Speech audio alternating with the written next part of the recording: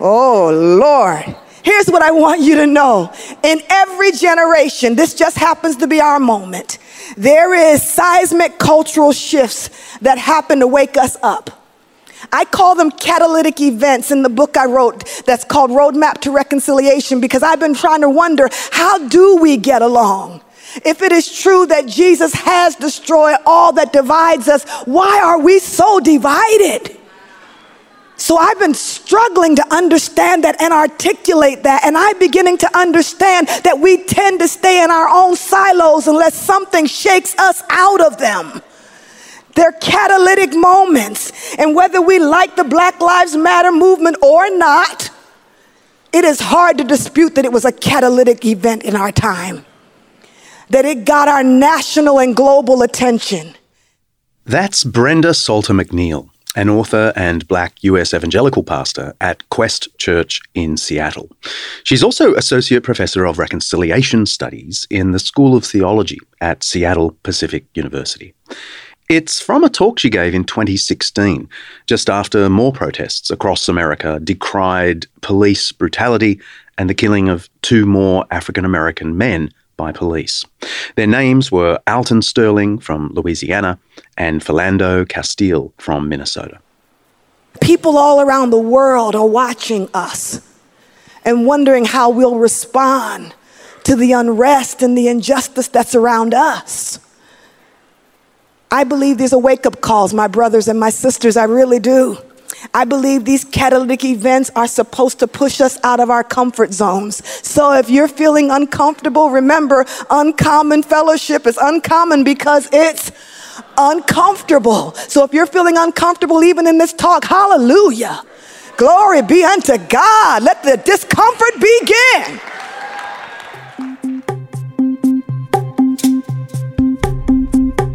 This episode is likely going to be uncomfortable for some listeners. To be honest, parts of it were uncomfortable for me and the team. Spare a thought for us, we had to research, write and produce this over days. You only have to listen to it for an hour. We're talking about racism. Racism in the church, in the Bible, racism pretty much everywhere. Some would argue that Christianity itself is racist. Given the sweep of history, this is a charge that has to be confronted.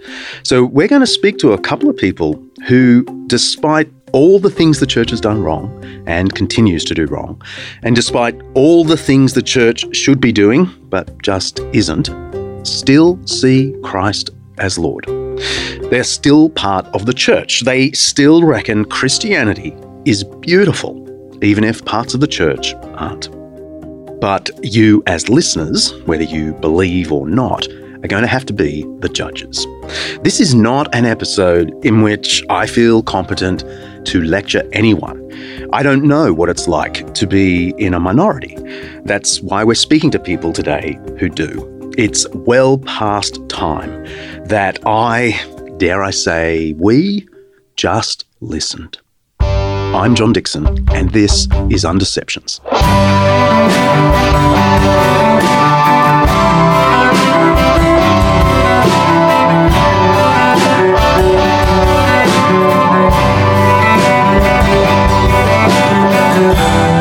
Undeceptions is brought to you by Zondervan Academics Evangelical Theology by Michael Bird. Every week at Undeceptions, we explore some aspect of life, faith, history, culture, or ethics that's either much misunderstood or mostly forgotten. With the help of people who know what they're talking about, we'll be trying to undeceive ourselves and let the truth out.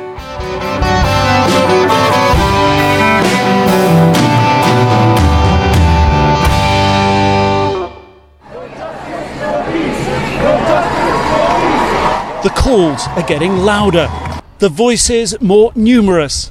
London is leaning into America's pain and demanding an end to its own.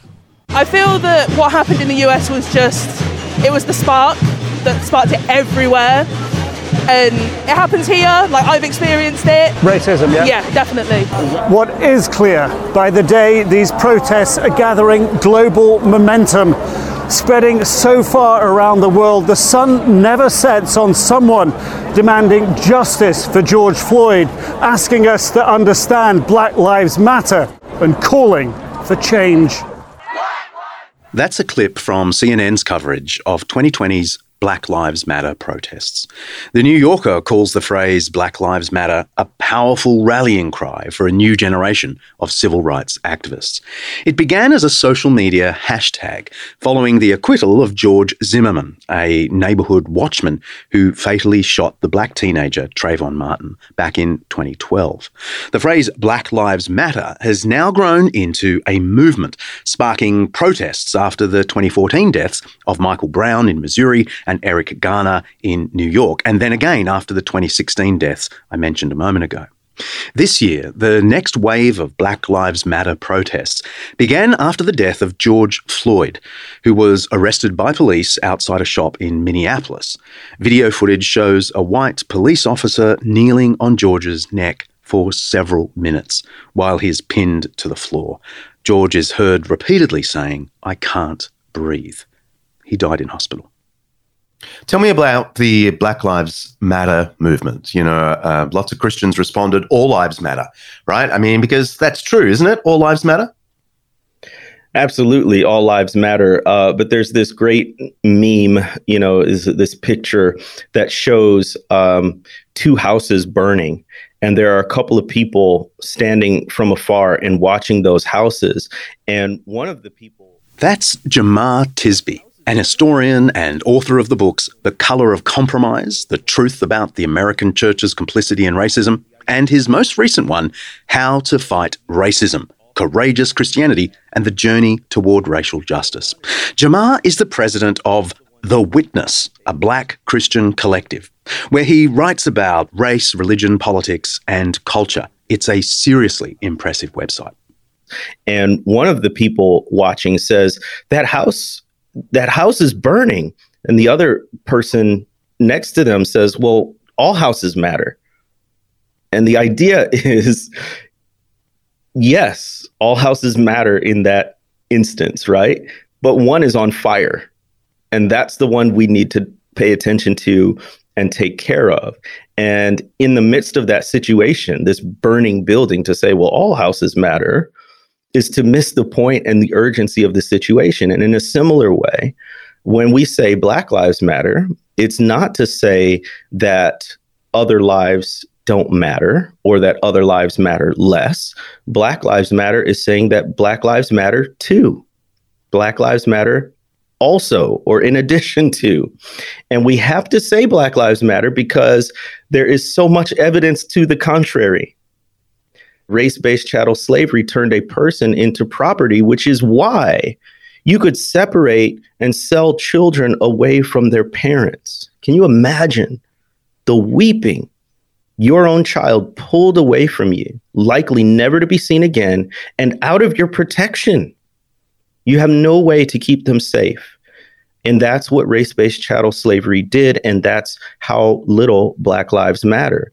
And then you can look at something like the Plessy versus Ferguson Supreme Court decision, which enshrined into law the doctrine of separate but equal. Now, this is a Jim Crow era law that separated people by race, but it was never equal. And so you can look at public education funding, which is supposed to be equal across the board, and yet schools that were predominantly white invariably got more funding, better resources, better facilities, higher trained teachers, all of that than Black people and people of color. Black lives didn't matter. In the present day, when we see this tragic string of cell phone videos showing unarmed Black people being killed, sometimes by vigilantes, sometimes by law enforcement, but so casually, so cavalierly, that in the face of all of this Black suffering, in the face of all of this Black death, we scream and cry out, Black Lives Matter.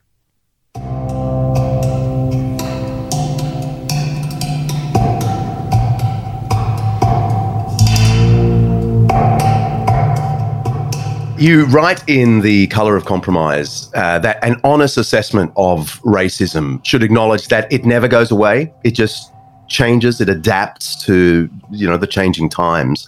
So will there never be a day with no racism in the greater society or in the church? Not until Jesus comes back. You can break this down on a theological level that even as people confess faith in Christ and become more like Jesus, we're never completely perfect. And certainly that is true for other people in the world. Certainly that's true for systems that flawed people have built in imbalanced ways that promote inequity. So no, we'll never be without it. But I do maintain hope that it doesn't have to have such a stronghold, that it doesn't have to be as strong a force in the world as it is. And I think history attests to that. I am no longer in physical shackles or chains. That's progress. Now, we still got a long, long way to go, but it is possible.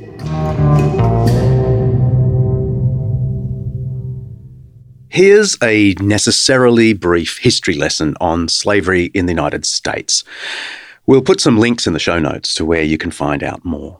Throughout the 16th, 17th and 18th centuries, people were kidnapped from the continent of Africa and forced into slavery in the Americas and, of course, elsewhere.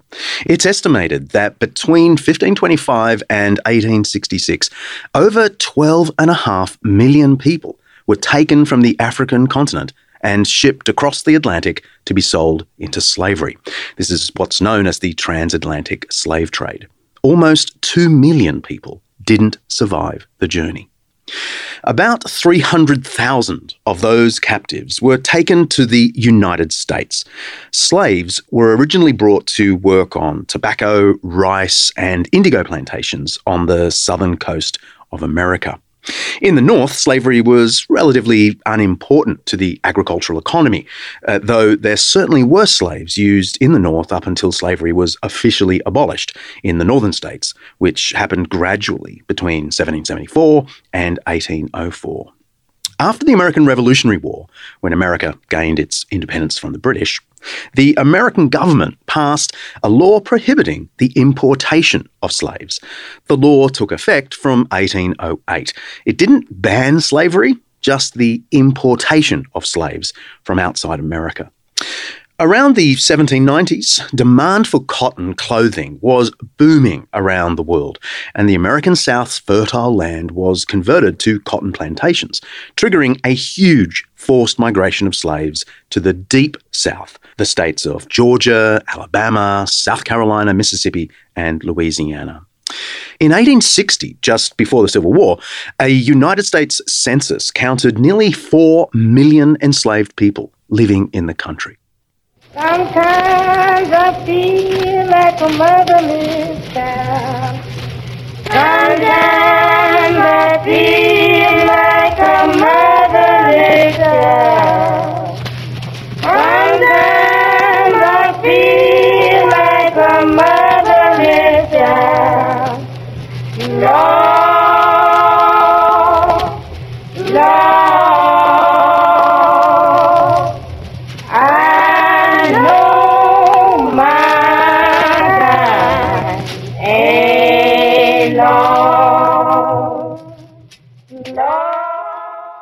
And then came the Civil War, where slavery did play a central role. A growing abolitionist sentiment in the North sparked fears in the South that the backbone of their economy was in danger. The North would eventually prevail after years of bloody battle, and the 13th Amendment to the US Constitution, which was ratified in the aftermath of the war, abolished slavery in the United States. Here's what it says, and I'm actually reading from my little blue copy of the Constitution, which I carry around everywhere with me in my computer bag. Why would an Australian do that, I hear you ask? I don't know. Here it is. Amendment 13, ratified December 6, 1865, Section 1. Neither slavery nor involuntary servitude, except as a punishment for crime whereof the party shall have been duly convicted, shall exist within the United States, or any place subject to their jurisdiction. Section 2, Congress shall have the power to enforce this article by appropriate legislation. It sounds good, but as Jamar tells me, that certainly was not the end of slavery. And then, of course, you have the Civil War, which to this date remains the United States' bloodiest war, which finally abolishes slavery. But then it is replaced by something called Jim Crow, which is a cultural and legal apparatus that enforced segregation and racial suppression after race-based chattel slavery. And then you have what Michael Emerson and Christian Smith in their book, Divided by Faith, call a racialized society, which is to say that the momentum of race-based chattel slavery, the momentum of Jim Crow segregation continues to have impacts in the present, so that you can look at all kinds of indications of life and flourishing, from health to wealth to the level of education. And unfortunately, even to this day, they still fall predictably along racial lines. The reality of one of the injustices here in Australia is a thing called closing the gap. That's Brooke Prentice, an Aboriginal Christian leader descended from the Waka Waka peoples of Queensland. She's the CEO of Common Grace, a justice movement in Australia. And it's actually the lack of closing the gap. And so as Indigenous peoples of Australia, we have the world's worst life expectancy compared to non-Indigenous people of any Indigenous peoples in the world. So we are still dying 11 to 17 years younger than the non-Indigenous population in Australia. Obviously, the racial struggles in the United States are huge. But it's not just the US that's struggling with this, as evidenced by the wide reach of the Black Lives Matter movement. My own country, Australia, is home to the world's oldest civilization. Aboriginal people have been here for over 60,000 years.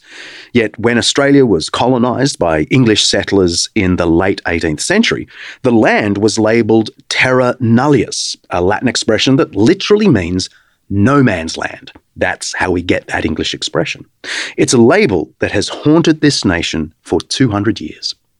Pre-colonisation, so pre-1788, there were estimated to be over 1 million Aboriginal peoples in these lands now called Australia.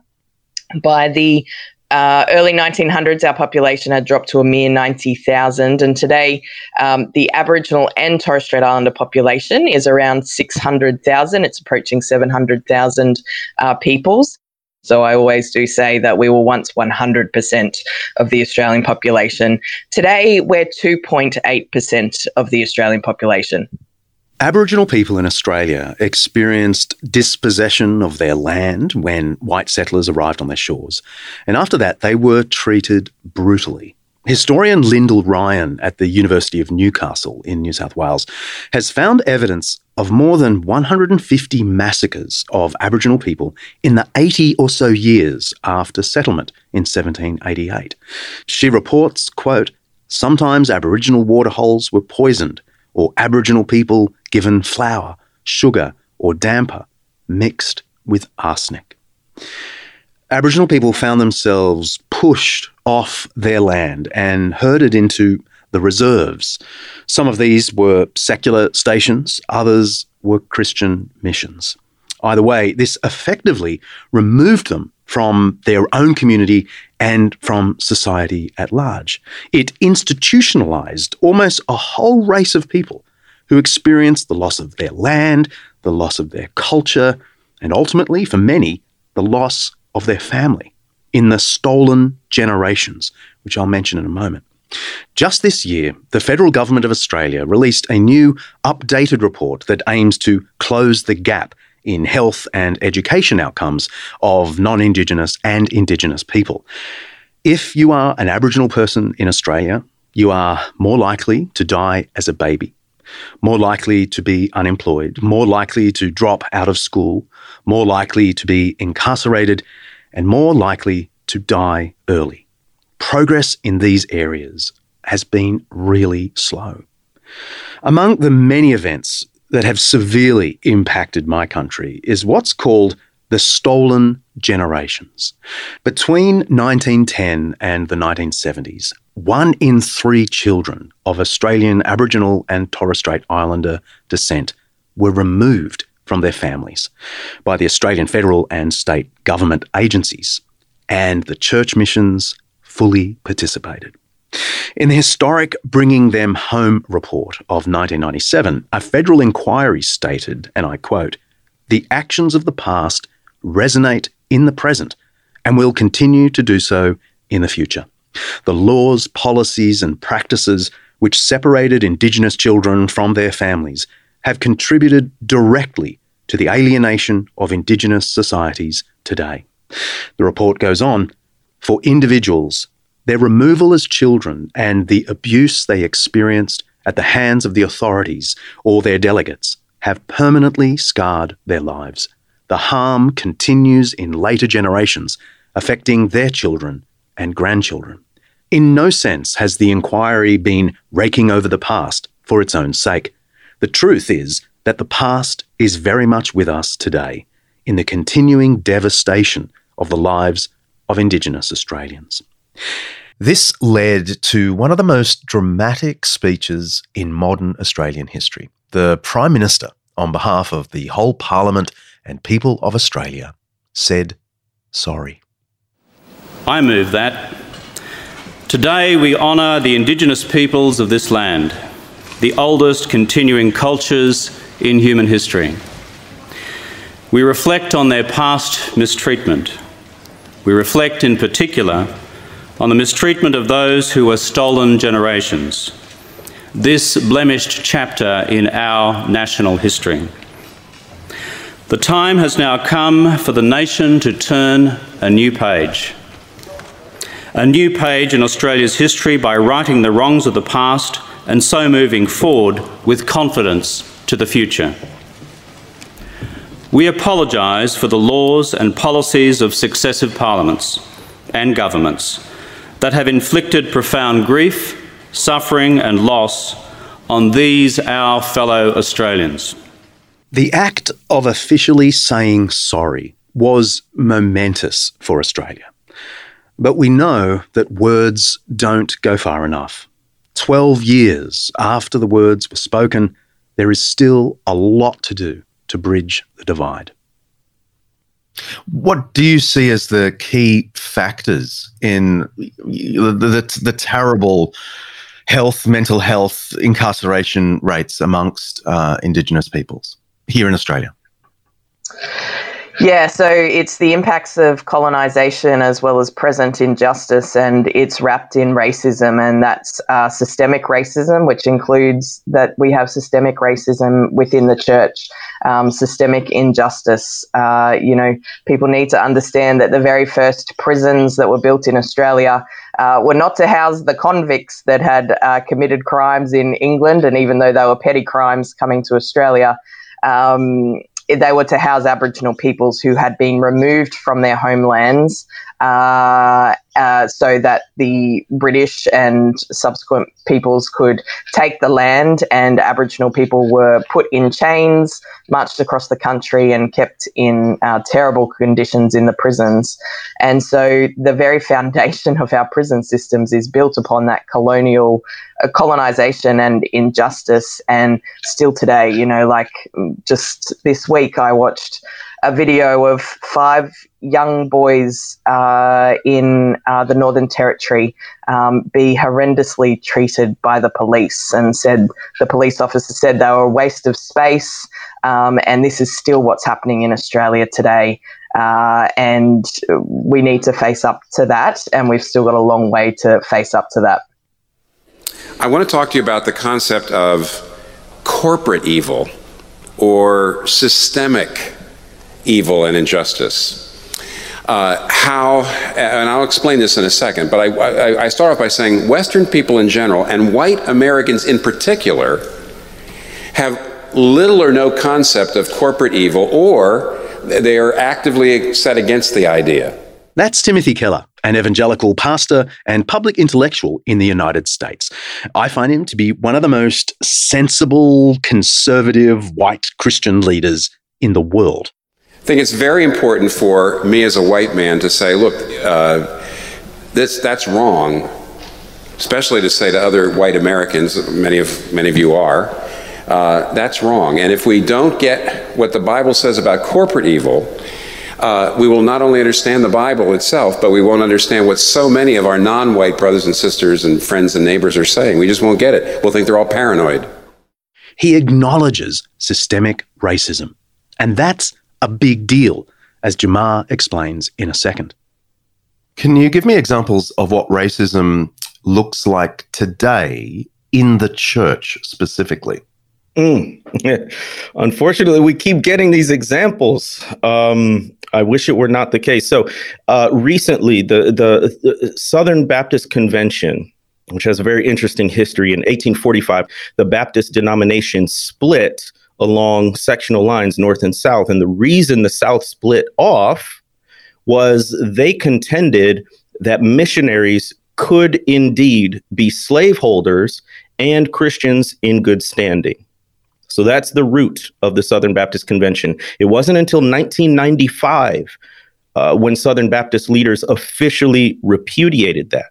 Then in Just chiming in here to say that the Southern Baptists in America are the largest Protestant denomination in the country, with over 14.5 million members. According to the Pew Research Forum, only 6% of Southern Baptists are black, well below the 13.5% in the general population. But there are other denominations that are even lower than that. Then in 2020, Southern Baptist Convention seminary presidents. So these are I think it's about 6 different seminaries that train Southern Baptist ministers and theologians. The presidents of those seminaries recently issued a statement that did 2 things. Number one, it reaffirmed their denominational statement, the Baptist Faith and Message. The second thing they did in that statement was to issue a full-throated condemnation of something called critical race theory. Now, there's a whole separate show to talk about what critical race theory is, but I'll say this. In practice, the way it has been used in Southern Baptist and white evangelical circles is as a label and an epithet for virtually anyone doing racial justice work within Christian circles. And so, for someone like me who writes a book like The Color of Compromise or How to Fight Racism, they'll look in it and they'll look especially at the sort of larger systemic policy, legal kinds of changes that we need to make. And they'll say, oh, that's critical race theory. Therefore, I don't have to listen to you. You're heterodox. You're unorthodox. Your theology is not trustworthy. Your lens is not trustworthy. Everything is anti-biblical, and kind of shove you in that box and push you off to the side. And so that's what I think it looks like a lot lately is it's people making a bigger fuss over the ones trying to fight racism than making the big deal about racism itself. You mentioned critical race theory. I was going to ask you about that later, but let's do it now. I mean, even just parenthetically, for you, how do you understand critical race theory? Because obviously there's a great spectrum, and it can be co-opted and perverted and amplified. But for you? Yeah. John, I'll say 2 things about critical race theory. Number one, I don't study it. Most Black Christians I know who are fighting for racial justice don't study it. There are some scholars, there are some lawyers who know it in and out, and we can have a conversation with them. But I'll tell you how I arrive at my conclusions about race, racism, white supremacy, and what to do about it. It's by studying history. When you study history, you come to learn that it's not just individuals, but it's also institutions that can be racist. You learn when you study history that it's not just people, but it's also policies that enact and perpetuate inequality.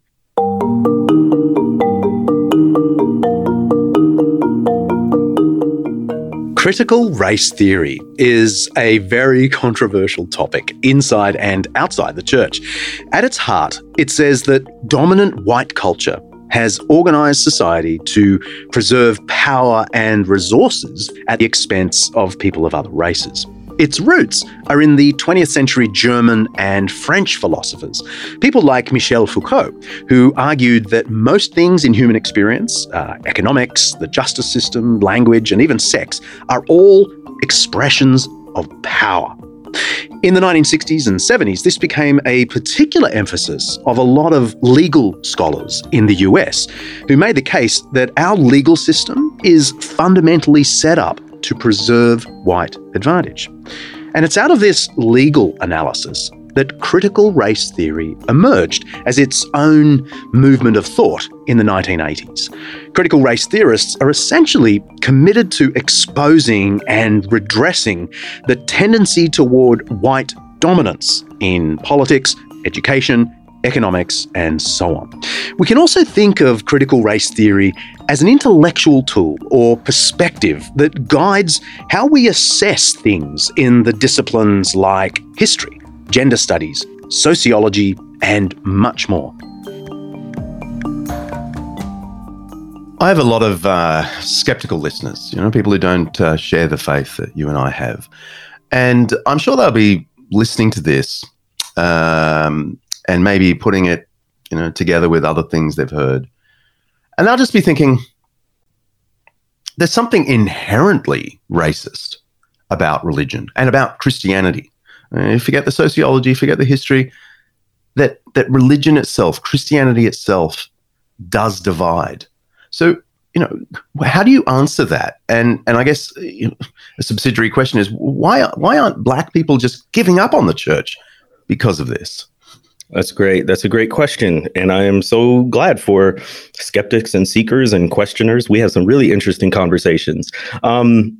I would say this. I'm not a Christian apologist in the sense of being trained to talk to these questions. I will say this. Oftentimes, what we view as Christianity is European or white Christianity, which unfortunately has been deeply, deeply infiltrated by this ideology of white supremacy. That's even a global enterprise. This is true not just in the United States, but in places that have been colonized by imperial powers. So there's a sort of global phenomenon to this. But I would also say this, is when you look at Christianity as it's been practiced by people who are not in power, by people who are on the margins, by people who are poor, by people of color, you see a very different Christianity. You see a Christianity that looks a lot more like the brown-skinned Palestinian Jewish man who we call our Savior, Jesus Christ. And that's what I would say. Before anyone gives up wholesale on Christianity or simply puts it to the side, be sure that what you think of as Christianity is not just the sort of narrow, popular conception that is dominated by white people. I'm not talking about motives here or anything, but I'm talking about a certain way of practicing the faith that is not universal.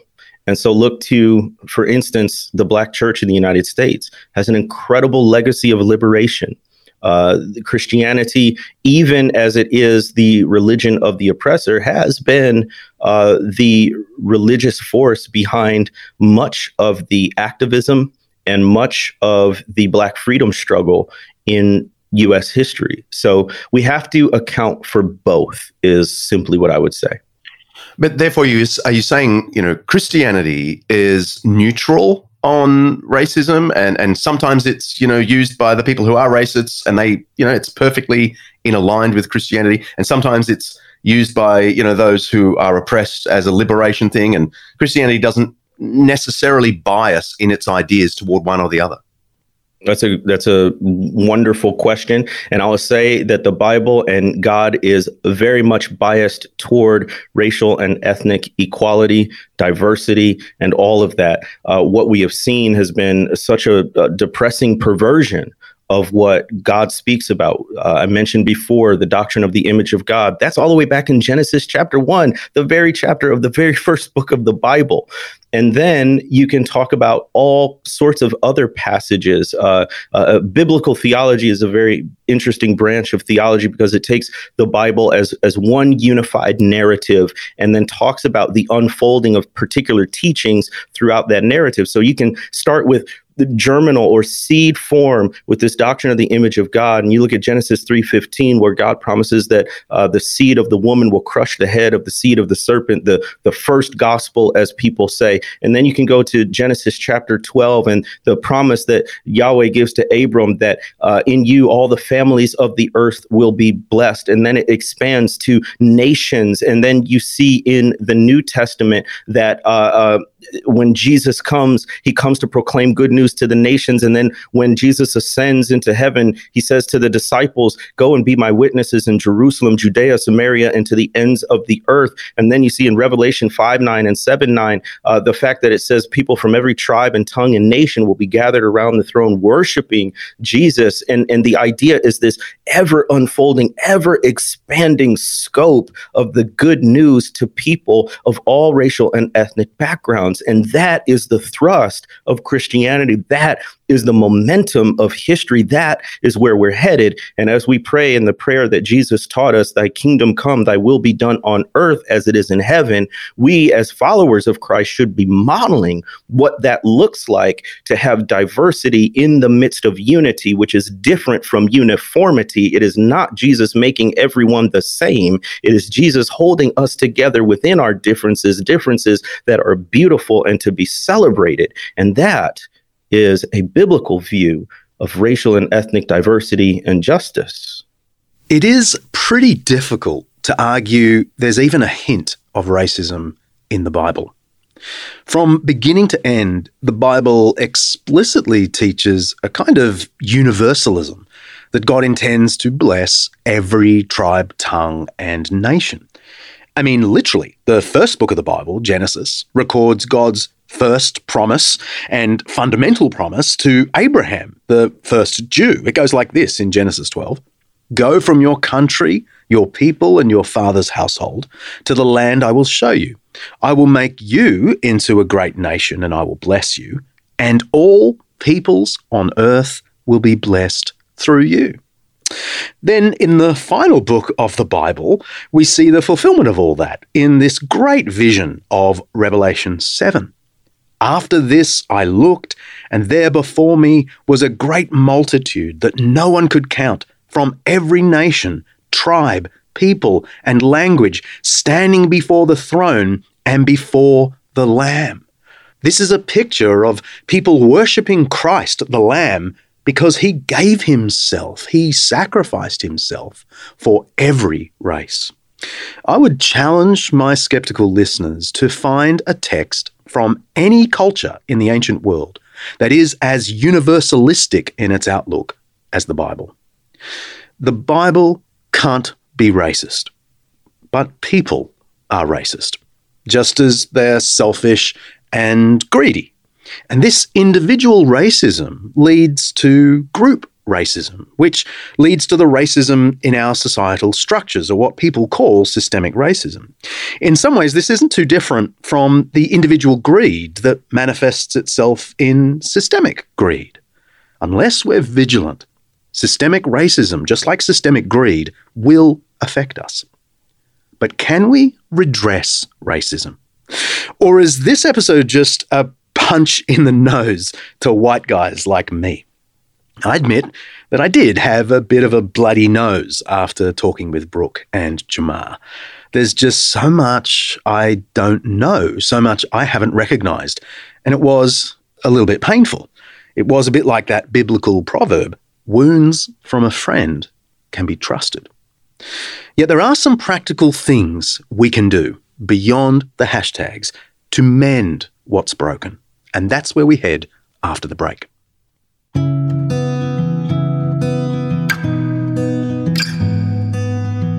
Today's Undeception is brought to you by Zondervan's Evangelical Theology by well-known Australian Bible scholar Michael Bird. Theology just means the study of God, but the word usually refers to the vast discipline that incorporates the Bible text, original languages, philosophy, and the history of ideas. The goal of a theological book like this is to organise the major themes of Christian thinking into a coherent and compelling whole. And Dr. Bird does this beautifully in his book. He begins with an account of the central message of Christianity, what we call the gospel, and I 100% agree with how he does it. The book is worth the price, really, just for this chapter.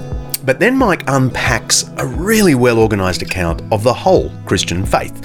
Who is God the Father? How are we to think of Christ the Son? What is the person and work of the Spirit? As well as things like, what is a human being? What is our nature? What is our destiny? And how does church fit into all of that? I gave this book to a colleague and said, if you read and understand this, you'll have an entire theology degree under your belt. Whether you're a believer wanting to organise your beliefs or a doubter wanting to know better what it is you don't agree with, this is your one-stop theological education. Zondervan's Evangelical Theology by Michael Bird. It's out now, and you can find out more at zondervanacademic.com. Hey, let me tell you a bit about the Ridley Certificate in Theology. I teach a couple of courses at Ridley College. I should let you know that. But I'm there because I find Ridley to be a unique blend of conviction, intellectually and spiritually, but also generosity of spirit toward the world. And their online certificates ooze this same double vibe. You can do bite-sized units on biblical books like Isaiah, Psalms, Book of Revelation, or units on topics like ministry skills, ethics, or apologetics. You can try out the first subject free of charge. That's Introduction to the Bible. It's free right now. So go to certificate.ridley.edu.au.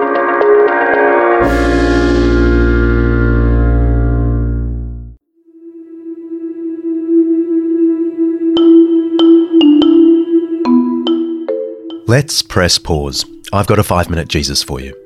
Actually, this week I asked a former guest of the show, Rebecca McLaughlin, to read something from her forthcoming book. Her first book, you may remember, was Confronting Christianity, which I think I said on the show with her, was, in my opinion, the finest broad-ranging defence of Christianity in perhaps a decade. I can't wait for you to read her next book, which, among many other things, deals with racism. Here's Rebecca now. My daughters attend a public school that celebrates diversity. But sometimes, when they come home with a new song, I point out that what they have learned was originally a Jesus song. Amazing Grace, sung in Navajo without explanation of the words. I've Got Peace Like a River and We Shall Overcome, taught without reference to their gospel origins. Now my girls will ask me, Mummy, is this a Jesus song? Some white Christians worry that saying the specific words Black Lives Matter signals a wholesale embrace of progressive views. This is an understandable concern. The Black Lives Matter organisation presents racial justice as a package deal with celebrating LGBT romance and identity.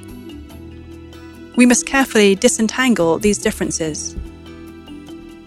Still, many theological conservatives, including many black Christians, are glad to march under the Black Lives Matter sign because these words are a statement of truth. Given the history of white evangelical failure to recognise black people as their equals before God, I gladly affirm that Black Lives Matter, despite the fact an organisation with that name expresses other beliefs I cannot embrace. If there were a secular organisation called Unborn Babies Matter, I would say those words too, even if that organisation also waved a rainbow flag, because unborn babies matter. If I were concerned people might think I affirmed everything else that organisation stood for, I'd simply add 2 words. Unborn babies matter to Jesus. Some respond that all lives matter, but this qualifier misses the point. For centuries, black people have been treated like their lives didn't matter. That's the problem being addressed, the truth that needs to be upheld, just as we'd recognise that unborn babies matter needs to be said. But we must also recognise that from a consistently atheistic perspective, no lives ultimately matter. Human beings have no natural rights, just as spiders, chimpanzees, and hyenas have no natural rights. Ultimately, Black Lives Matter not because progressive people have told us so, but because the equal value of every human being, regardless of race, walks off the pages of Scripture with the sound of a trumpet. Black Lives Matter enough for the Son of God to shed his blood so that black men and women might have eternal life with him. Black Lives Matter because Jesus says so. Christians must work for justice for historically crushed and marginalised people because Jesus came to bring good news to the poor and to set at liberty those who are oppressed. Christians should be the first to fight for racial justice and to pursue love across racial difference, not because of any cultural pressure from outside, but because of scriptural pressure from inside. Black Lives Matter is at heart a Jesus song, and we must sing our Saviour's songs no matter who else plays the tune. As we hear the tear-stained words of Anthony Ray Hinton's sister, "Thank you, Jesus, thank you, Lord," we must ask, why would a black woman, in a state with one of the worst records on racial justice and one of the highest levels of Christian identification, thank Jesus for her innocent brother's release? Because she knows that Jesus is on the side of the poor, oppressed, and falsely accused. Because she knows that black people have been followers of Jesus from the first. Because she knows that black lives, like her brothers, matter. Not because a progressive organisation bearing that name has capitalised on a cultural moment, but because Black Lives Matter to Jesus. You can press play now.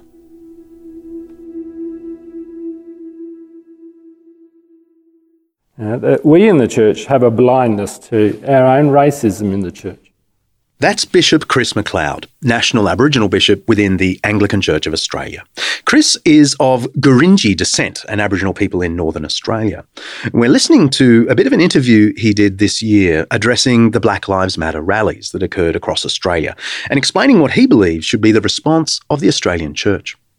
If the church is really going to speak with integrity about Black Lives Matter and speak with integrity about any issues around social justice, then we actually had to look at ourselves as well. So we actually had to confront our own racism. I think often the church has been well-meaning and has made decisions for and about Aboriginal and Torres Strait Islander people. But I think the real issues are listening to what we have to say.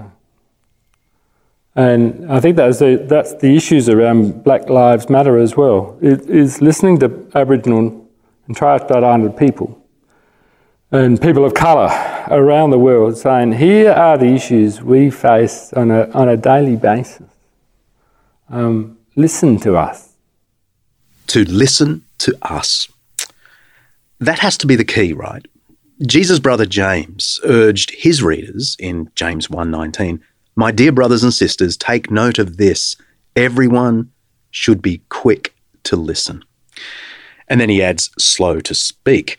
If you're a talker or a fixer, it doesn't come easily or quickly to be a listener, so I'm told. Both Jamar and Brooke talk to me about the other side of listening. That's truth-telling. The idea that people in the US, the UK, Australia, and many other places need to face up to the truth of what actually happened to people of colour in their country. There is a tendency to explain away the actions of those who came before us, to make it somehow smaller, less important, less horrific, or just nothing to do with me. As if the benefits that came to my family growing up by the beach in the suburb of Mossman didn't come at the expense of the many Indigenous families who were expelled from this pretty part of Sydney.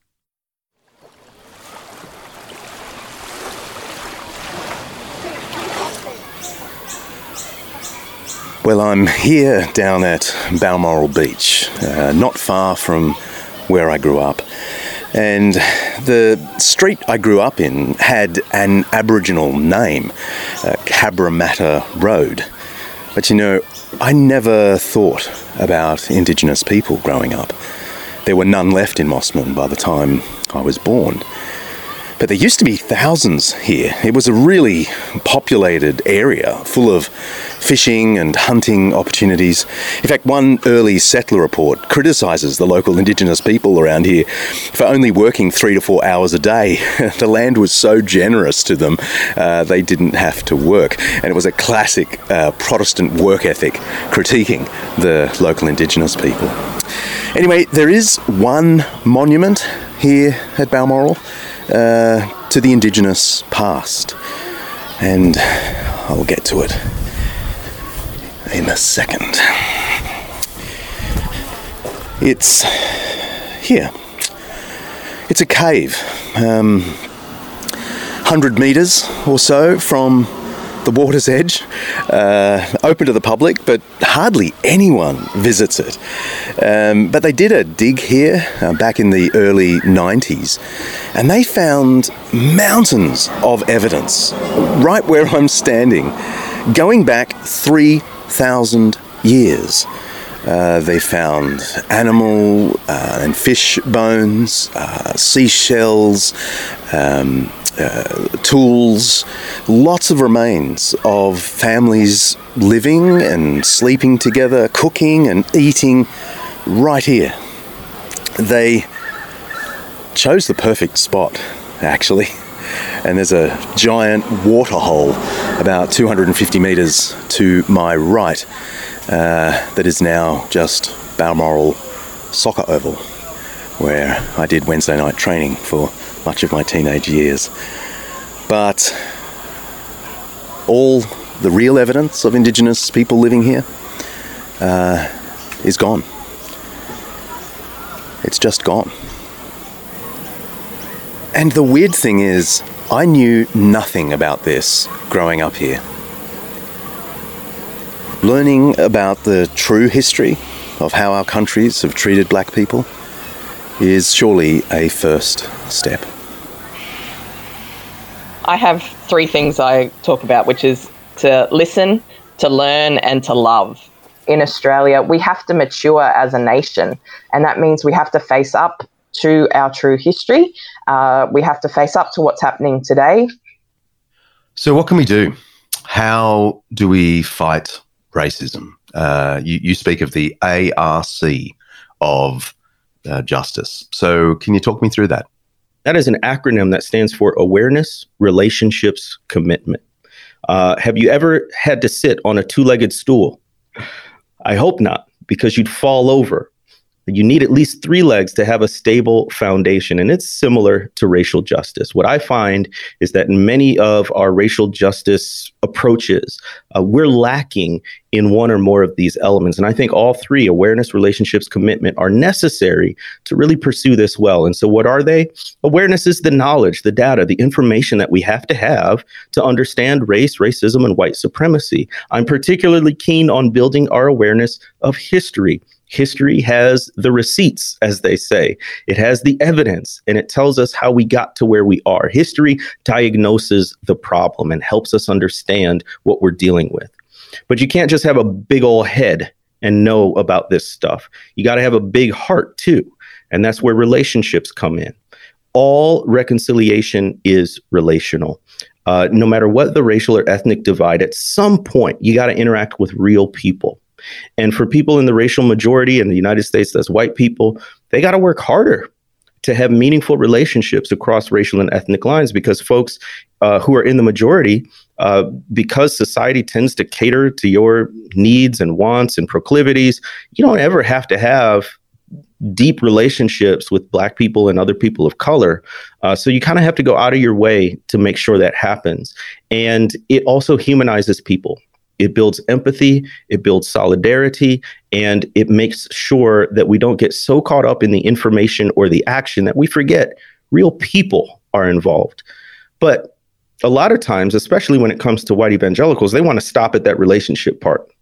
And you'll hear people say, well, some of my best friends are Black, or I'm nice to all people, or I don't see color. Those kinds of things are all very individualistic relational statements. And the fact is, it doesn't matter how many cups of coffee you have. It doesn't matter how many panel discussions you attend, that's not going to do a thing about voter suppression. It's not going to do a thing about mass incarceration. We have to work on a policy, a systemic, and an institutional level to eradicate racism as much as we possibly can. And so keeping those three together, it's not that it's linear, that you move from awareness to relationship to commitment. All these are happening at once. And it's not like you're ever done. We're always learning. We're always adding knowledge. We're always getting better at these things. But when you keep them all together in this dynamic dance, that's when I think we can really make headway on this journey toward racial justice. What would reconciliation or racial justice look like? How would we know we've succeeded? I would look for certain elements. So I think it would be an ongoing process. I don't think you're ever sort of done with this, and not least of which because there are always new wrongs being done. But I think some elements would be truth-telling. And so, what would sort of a truth and reconciliation commission look like in the United States context? But particularly telling the truth about history. And there's so much of the ugly racial past, which continues to have present day implications that we just haven't talked about. We haven't reckoned with. We haven't done anything about. After the Civil War, many of the plantation owners got their land back. And instead of enslaved labor, they went to sharecropping, which is debt peonage and another form of economic exploitation. And the few Black people who were able to gain something like farmland has been decimated through changing laws, through these huge conglomerates coming in and sucking up the land from poorer farmers. And so we've never had real truth telling about that, nor have we had real repentance around that.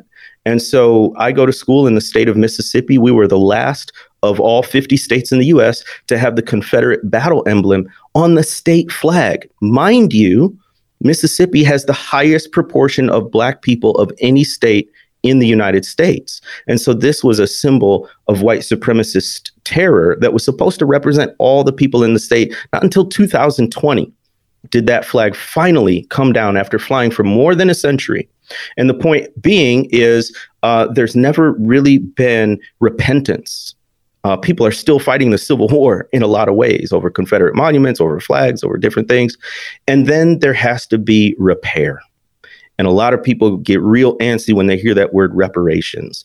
But we can go into all the details about the fact that the economic exploitation that Black people faced, not only in race-based chattel slavery, but for the following century and onward through other forms of discrimination, has never been compensated, has never been repaired, has never been dealt with. And even apart from the financial repair, there's the relational repair that has to take place. There are a lot of white people and white Christians right now finally becoming more aware of racial issues that, their theological and historical heroes were slave owners or segregationists, and they want to repudiate that. What they don't do, they always look forward. What they don't do is look back and say, who have I hurt? Who have I hurt because of my previous beliefs and actions, and how can I make it right? So I would look at those elements: truth, some sort of repair, some sort of confession and repentance. All of those things would make for, I think, more robust reconciliation. In the show notes for this episode, we've put a whole bunch of links to articles and resources that Jamar and Brooke have suggested as good places to start to bring yourself up to speed on issues of race in America and Australia and anywhere really. There are also links to alternative perspectives on all of this stuff. Go take a look. And if you've got questions, I'd love to hear them. We might even be able to get our guests from this season to answer them for you in our next Q&A episode next season. You can tweet us at Undeceptions, send us an email at questions@undeceptions.com, or record your question and we'll play it on the show. Just go to undeceptions.com, scroll down and hit the record button. This is our last episode for the season, but I'll be pushing out a few singles in the coming weeks before we return with season 4. I can't wait for you to hear some of the stuff we've got ready on mental health, religious freedom, Old Testament history, pornography, and much more. And don't forget, Undeceptions now has T-shirts. Excellent quality T-shirts in medium, large and extra large. With our big Undeceptions logo on the front, these are guaranteed to get you into your own undeceiving conversations. And it might also act as a promo for the show. As a parting gift for this season, we're giving away 10 T-shirts to the first 10 people to send us a screenshot of your review of our podcast in Apple Podcasts or wherever you do your reviews. Here's the thing, even if you don't like the podcast and you still want a T-shirt, you go ahead and write a bad review and we'll accept that too. Just be one of the first 10 and we'll post you out an Undeceptions T-shirt. Details in the show notes. And if you've got any suggestions for future episodes, we'd love to hear them too. Tweet us, email us, or just head to undeceptions.com and leave a message. We may give you a credit in a future episode. In the meantime, the broader Undeceptions project continues, writing and speaking to let the truth about Christ out. If you feel that's something you can support, please head to undeceptions.com and click the donate button. You can't miss it. Anything you can give will help to promote the Christian faith in doubting times and help other Christians do the same. Thanks so much. If you're on the hunt for other great content to get you through the Australian summer or northern winter, check out the other podcasts in the Eternity Podcast Network, showcasing the seriously good news of faith today. Head to eternitypodcasts.com. See ya.